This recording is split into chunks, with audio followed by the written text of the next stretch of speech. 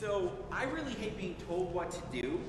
I do not like when people say, this is what you need to do. You need to do it right now, and here's how it needs to be done. I also hate being told that I'm wrong. You probably do too. Doesn't it make you feel stupid or angry when somebody comes up to you and they're like, you don't do it that way. You're wrong. That's bad. That's wrong. Like, why don't you do it the right way? Back in Chattanooga, I moved out of my parents' house into my first apartment, and I got some friends, and they had just moved out as well, and they started going to the gym across the street from my apartment all the time. My family was not a gym family. We were a barbecue and fried chicken family. You know, we ate the fatty foods, we didn't go to the gym. So I'd never been to a gym before, but my friends were going 3 or 4 times a week, and I thought, I'm gonna get a gym membership, I'm gonna go with them to the gym. And so I go in my first time, I get my membership, my friends aren't there yet, so I start looking at all these contraptions, and they all look like medieval torture devices, you know, with all these strange arms and gears and levers and pulleys. And I sit down at one, and I try to push this thing, and I can't move it at all. And I'm like, what is this? Maybe I'm using it wrong. And then I realize, oh, this is for legs, not for arms. So I lean back at this funny angle, and it's hurting my back, and I'm uncomfortable, and I push this thing with my legs. And I start pushing it, and really uncomfortable, really painful, but I'm like, it's a gym, it's supposed to be uncomfortable, it's supposed to be painful. And so I'm doing this, and it slips off, and the weight thing comes down, and it pinches my leg against the metal, and it actually rips a hole in my calf. And I still have a scar on my calf to this day, where it ripped my calf, and I started bleeding all over this machine. So eventually I got the machine cleaned up, I got my leg bandaged up, and the next day I meet my friends and I'm telling them this story, and I'm like, it's dangerous in here. And they said, what machine were you using? And I showed them, and I'm like, it's a leg machine. They go, Alex, that's a bicep machine. And so they go up to the weights and they change it to a lower weight, and all of a sudden I can use it like I'm supposed to. And I had been laying back, pushing with my legs on something that should have been used with my arms. And as a result, I got hurt. I can only imagine what other people in the gym were like, what is that idiot doing? But no one came up to me and told me, that's not what you're supposed to do. But my friends did. They said, listen, you don't know, that's not how it's supposed to be used. If they hadn't told me, I would have kept doing it that way, and I would have kept hurting myself. But they told me that what I was doing was wrong, so that I could have a proper gym experience, so that I could actually work out my muscles. They had more gym experience than I did, and so I listened to what they had to say. Our world does not like submitting to someone else's authority or listening to what someone else has to say when they say that we're wrong. Because submission is admitting that there is someone who has the authority to tell you that you're wrong, and we like being right, we don't like being wrong. It makes us feel powerful, it makes us feel like we're in control when we're right. But being wrong makes us feel powerless and out of control. See, submitting to spiritual authority in your life builds your spiritual muscles. It's a workout for your soul when you give a spiritual authority permission to say, hey, you're wrong, or hey, you need to grow in this area. A spiritual authority in our lives is a lot like having a trainer at the gym. Now, whenever we do any type of diet or any type of exercise, Darby brings up this guy, LeBron. Now, Darby worked at a company down in Alpharetta, Georgia, and they had a trainer, a gym trainer, on staff for their employees, and his name was LeBron. And so after work, she would go down there, and LeBron would say, here's the workout you need to do, here's the exercises you need to do, here's the stretches you need to do, here's the diet you need to have. And LeBron coached her in her physical health. A spiritual authority is going to coach you in your spiritual health. And so you could go to a gym and you could try to work out on your own, but having a coach, having a trainer pushes you to do more. And there's still years later, it's probably 8-9 years since Darby talked to LeBron, and we'll be out walking and she's like, oh, we need to keep up this much exercise for this amount of time because LeBron told me. And so because she had this trainer, she's still benefiting from it years later. And if we have a spiritual authority in our life, we can benefit through the rest of our life through what they teach us.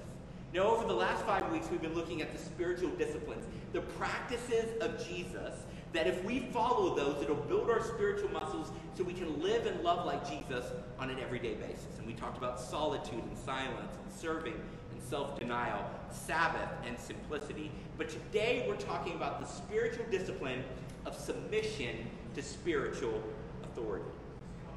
The Christian life is a life of submission. You cannot live and love like Jesus did without submitting to spiritual authority. Jesus submitted to spiritual authority even though he was God.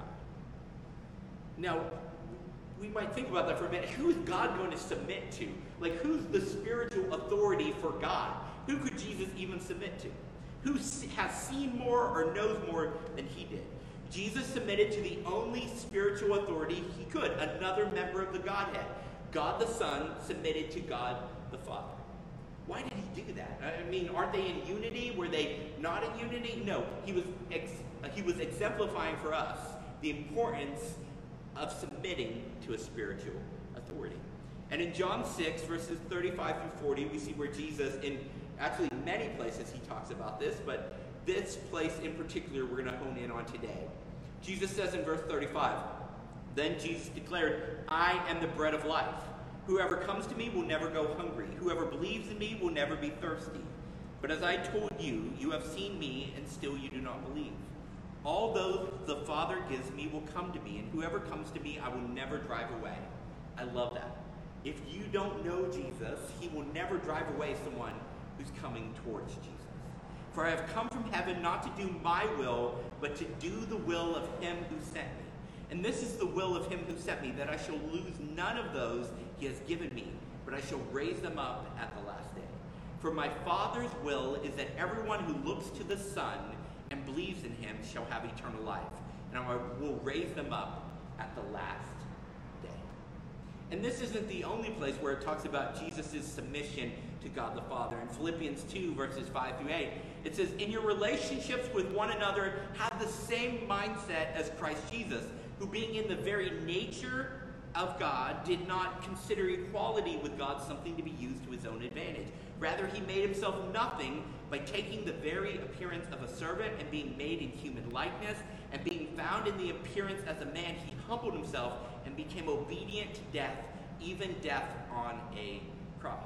And so it says that Jesus submitted to the will of the Father and followed his plan and obeyed him even though it led to his death.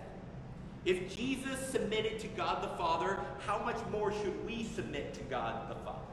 It says Jesus was equal with God in every way, and yet he chose to not use that to his own advantage, but became humble and submitted to the will of the Father.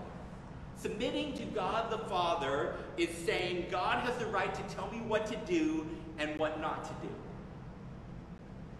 Submitting to God is realizing that no matter what I sacrifice for God, what I give up, how much time or money or energy, how many dreams are sacrificed, he has always sacrificed more than I ever will.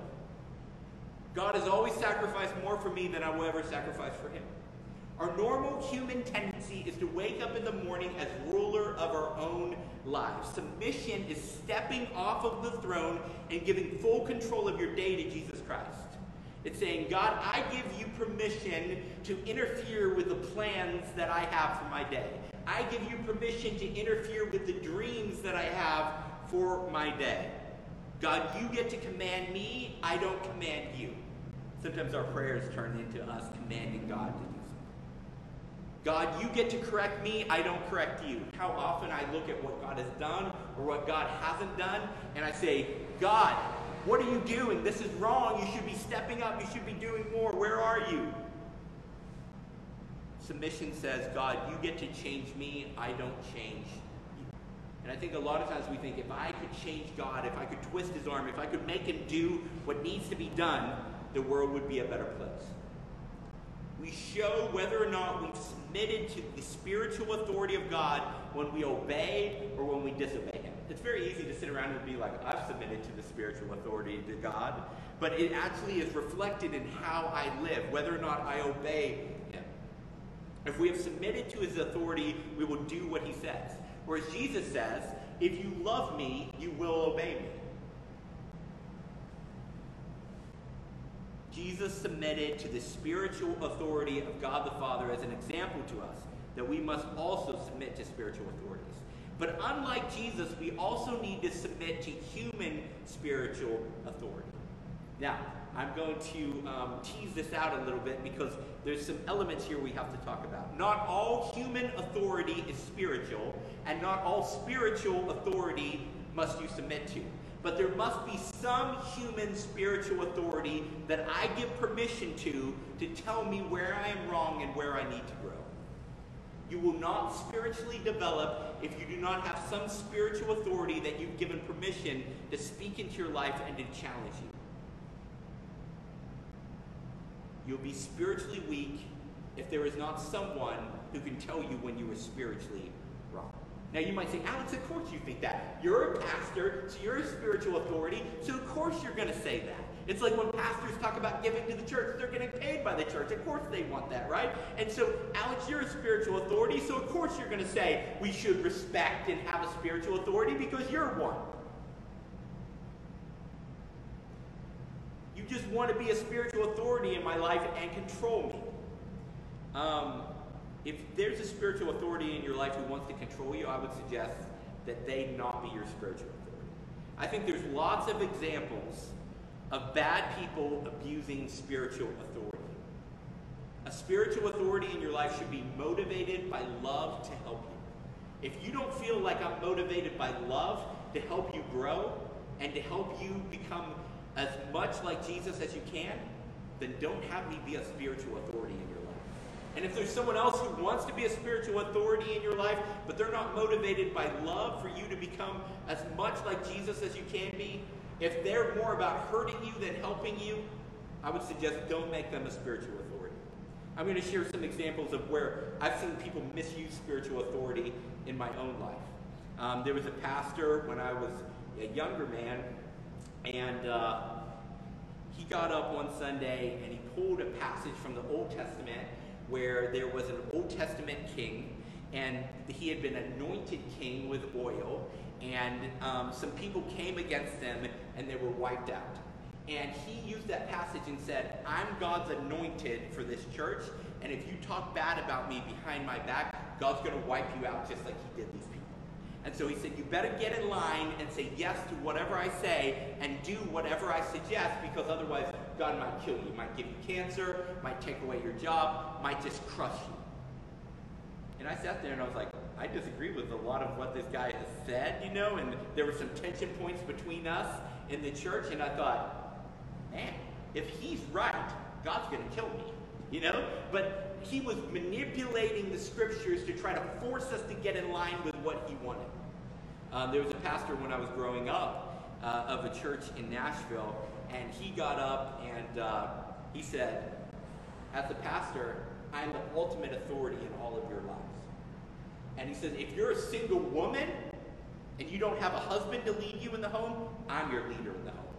And I get to tell you what to do. And I was like, this is so unhealthy. This is like cult leadership unhealthy. You know, this is so bad. And I remember there was one lady there in her 30s, and he was like, I want to know who you're dating, and I want to give approval. And she's like, whoa, you're overstepping what it means to be a spiritual authority. He was a control freak, and he saw spiritual authority as a way to get in and control everybody's lives.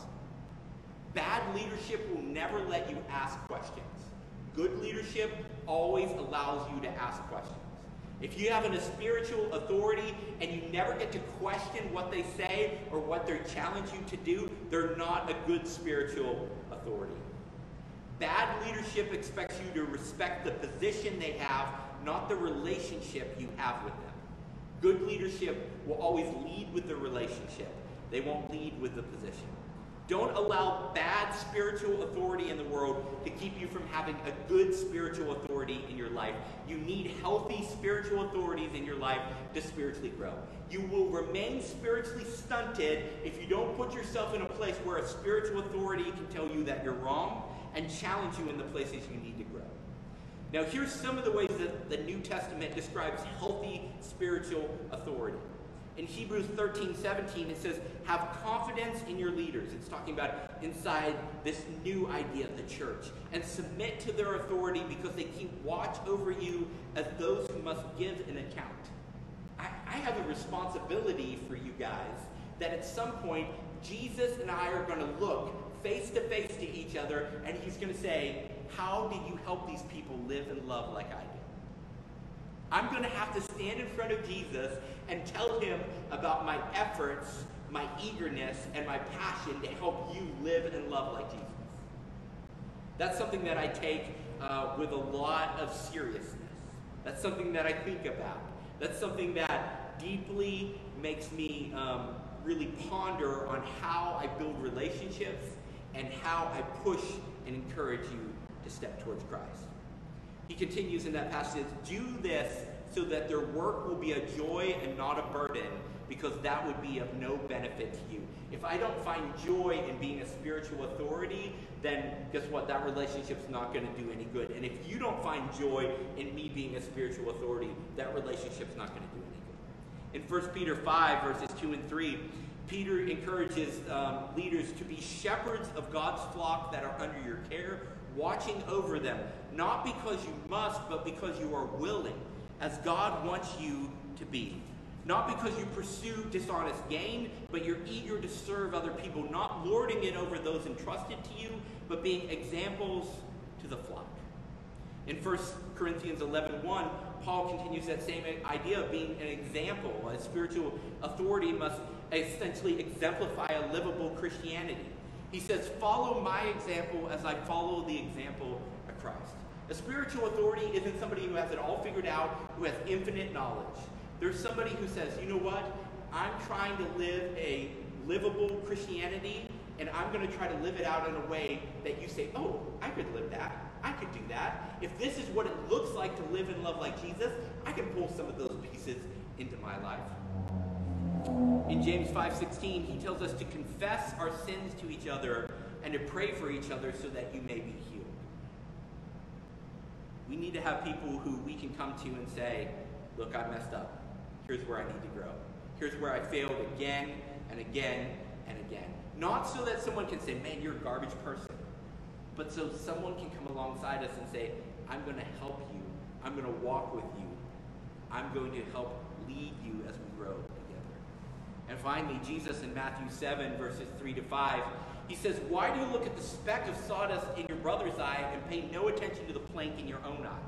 How can you say to your brother, let me take the speck out of your eye, when all the time there's a plank in your own eye? You hypocrite, first take the plank out of your own eye, and then you will see clearly to remove the speck from your brother's eye. This is the passage of the Bible that most people know, where it talks about, judge not, lest you be judged by the same standard, right? We often go to this to say, like, don't be telling me that I'm wrong. You probably even used this with a spiritual authority before who said, this is an issue in your life. But what Jesus is saying is, spiritual authorities, you better clean out your own eyes first so that you can correctly clean out somebody else's. See, a lot of times when we go to somebody else to help them spiritually grow, we come with a wrong motivation. We come with resentment or jealousy or bitterness or insecurities. And if we do that, we're not going to actually help them grow. We're going to actually hurt them from growing. And that happens all the time with bad spiritual authorities. They don't deal with their own stuff, and so they can't help anyone else grow. In my life, I've had many different spiritual authorities help me. Currently, I have 3 guys who are spiritual authorities in my life. Because you see, everyone who's even a spiritual authority has to have spiritual authorities in their life. Sam Spatafor, I talk to him a few times a month, and he asks me questions about how I'm living, how I'm thinking. I always ask him this, I'm like, is there anything you see in my life that doesn't reflect Jesus or that we should talk about? Do you see anything that I'm saying or anything I'm doing that would dishonor my Father? David Pearson, he's a spiritual authority in my life. He has permission to say, hey, I see this in you, or you're talking this way. Don't have this behavior because it's not reflective of Christ. He has permission to tell me when I'm wrong and where I need to grow. Another pastor, Randy Ferguson, sometimes he just reminds me, he's like, hey, have you stopped and rested? Have you taken time to rest? Have you forgotten God in the midst of working for God? And he asks me hard questions that challenge me. Do I always like to hear these things? No. Do I need to hear these things? Yes. Even Justin, as a future elder and leader in our church, there's sometimes where we sit down and we just enjoy hanging out, but there's sometimes where we sit down and he says, how's your marriage going? How are you treating Darby? Are you taking time with her? He asks me hard questions that I need to be asked so I can continue to grow, so I can live and love more like Jesus. I need people who shepherd my soul even as I try to shepherd other people's souls. These men have permission to speak into my life and to challenge me when I say or do or think things that are wrong. They tell me not just what I want to hear, but what I need to hear. Now, it doesn't mean that I don't ask questions. It doesn't mean that I don't wrestle with what they say. It means I don't get offended when they push me. Because there are people in our lives who we need, who push us spiritually to grow. We need to give people that permission. I wanted to share a story about David. One time I sat down with him and I was just talking about all these insecurities that I had, and I was like, I'm not good enough to start the church. I can't do it. I'm insecure, all this garbage. And he said, Alex, stop. He says, what you're saying is that you don't think God is strong enough. It's not about you, it's about him. And he said to me, if God has called you, it doesn't matter how strong or how weak you are. It only matters how strong or weak he is. Now, he pretty much told me, that's a nicer version. He was pretty much like, shut up, you're talking garbage. Here's how it is. But I needed that. I needed someone who said that to me. And there's times even now where I feel insecurities in my own abilities or my own talents and my own leadership. And you know what I go back to? Where a spiritual authority challenged me and said, stop. You're acting like a fool. You're trying to push a bicep machine with your legs. Listen, you're doing it wrong. Here's truth. One of the most hilarious things I have heard since I moved up to Philadelphia 4 years ago and started a church is this line. I'm a Christian, but I don't go to church. I'm a Christian, but I don't need to go to church. I'm a Christian, but I don't have to go to church. Now, they usually follow this up by saying, I listen to sermons on podcasts or on television. One non-church-going lady in the community I met, she proudly told me, I watch 5 preachers on TV every Sunday. And she was really proud about this, the fact that she didn't go to church, but she watched 5 preachers, like that was better than going to church. And what all these people have in common is they've decided that Christianity is about information, not about relationships. That's a misunderstanding about the prime directive of Christianity. You can get information about the Bible, about God, without going to church. But the word Christian means like Christ. That's what Christian means, like Christ. You live and love like Christ. Christ submitted himself to authority in community. That's what the Trinity is. God the Father, God the Son, God the Holy Spirit. They submit to each other in this community, in this relationship. You cannot say you are like him if you do not submit to authority in community. You cannot say you are Christian like Christ if you do not do what he did. Do you know why it's easier to listen to a sermon on a podcast or on TV rather than belonging to a church? There is no accountability when you do that. There is no authority who is able to look into your life and say, hey, we just spoke this sermon, we just shared this sermon, and now, you know what? This applies to your life. There's no one to challenge you to change. No one to question whether you implemented what you heard. You simply take the information and you say, wow, I know more now. And you never have to do anything. People who refuse to go to church do so because we hate giving someone permission to tell us that we are wrong. But without a spiritual authority in our lives, without authority in community, our lives will always be spiritually weak. Each week we've talked about how the spiritual disciplines must be committed to as individuals, but they're enjoyed in community. So let's talk about in our everyday week, how do we put this how do we implement submission to spiritual authority? I think every day, just starting out in a simple way, God, you're God today, not me. You have everything in control today. I don't have to have it all in control because you do. Everything doesn't have to go as I want today because you're in charge. I'm not. It's reminding myself that I give him permission to intervene in my schedules, plans, and dreams. And it also means being intentional about obeying him. Because obedience is how we show that we've submitted to what he wants and not what we want.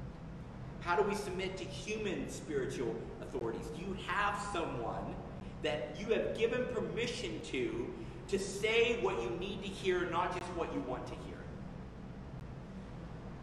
Have you given permission to someone to tell you what you need to hear, not just what you want to hear?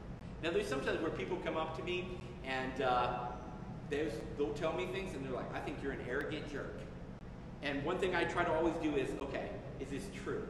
Like this person, I haven't given them spiritual or permission to be a spiritual authority in my life, but they still might be telling me something I need to hear. Instead of constantly being offended, be open to the fact that someone might be telling you something that you need to hear. If it's, you pray about it, you really think about it, you ponder it, and you might say, you know what, I don't think that applies. I don't think that's real.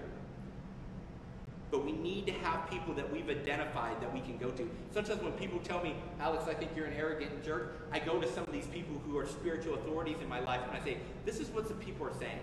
Can you help me look for these patterns and behaviors in my life and see if this is true? Have someone you can confess to. In the New Testament, it talks about confessing our sins one to another. Not so that we can be like, oh man, you're a garbage person. I'm so much better because you did that. I'd never do that. Well, you have your own stuff you do that the other person would never do. We confess so that we can cooperate together on learning how to live and love like Jesus together. None of us are perfect. All of us are messy. All of us need each other to come around each other and support each other and to challenge each other to grow and try new things. And maybe you're at a point right now in your life where you think, you know what, I've tried to do it all and I just keep failing. Life without Jesus is an impossible life. But with Jesus, we can live and love like he did, and it'll transform our lives and our communities, our workplaces, our marriages, our homes, and our world. Jesus said, I am the bread of life. Whoever comes to me will never go hungry. Whoever believes in me will never be thirsty. I will turn no one away. Let's pray. Lord Jesus, thank you so much for your word. Thank you for how you submitted to the will of God the Father to come into this world and die in our place and rescue us from sin and death and hell. Thank you that you created a way for us to live and love like you. God, we're grateful that we can know you, that we can worship you, and that we can live life your way. Lord, I pray that if there's anyone listening, whether here or online, who doesn't know you, that they'll cry out to you because you won't turn them away. And God, I pray that you will help us to submit to spiritual authorities, to humble ourselves, to submit to those people who truly love us, who don't just want to control us, but truly want to see us grow and live and love more like you do. And I pray all these things in the name of Jesus Christ.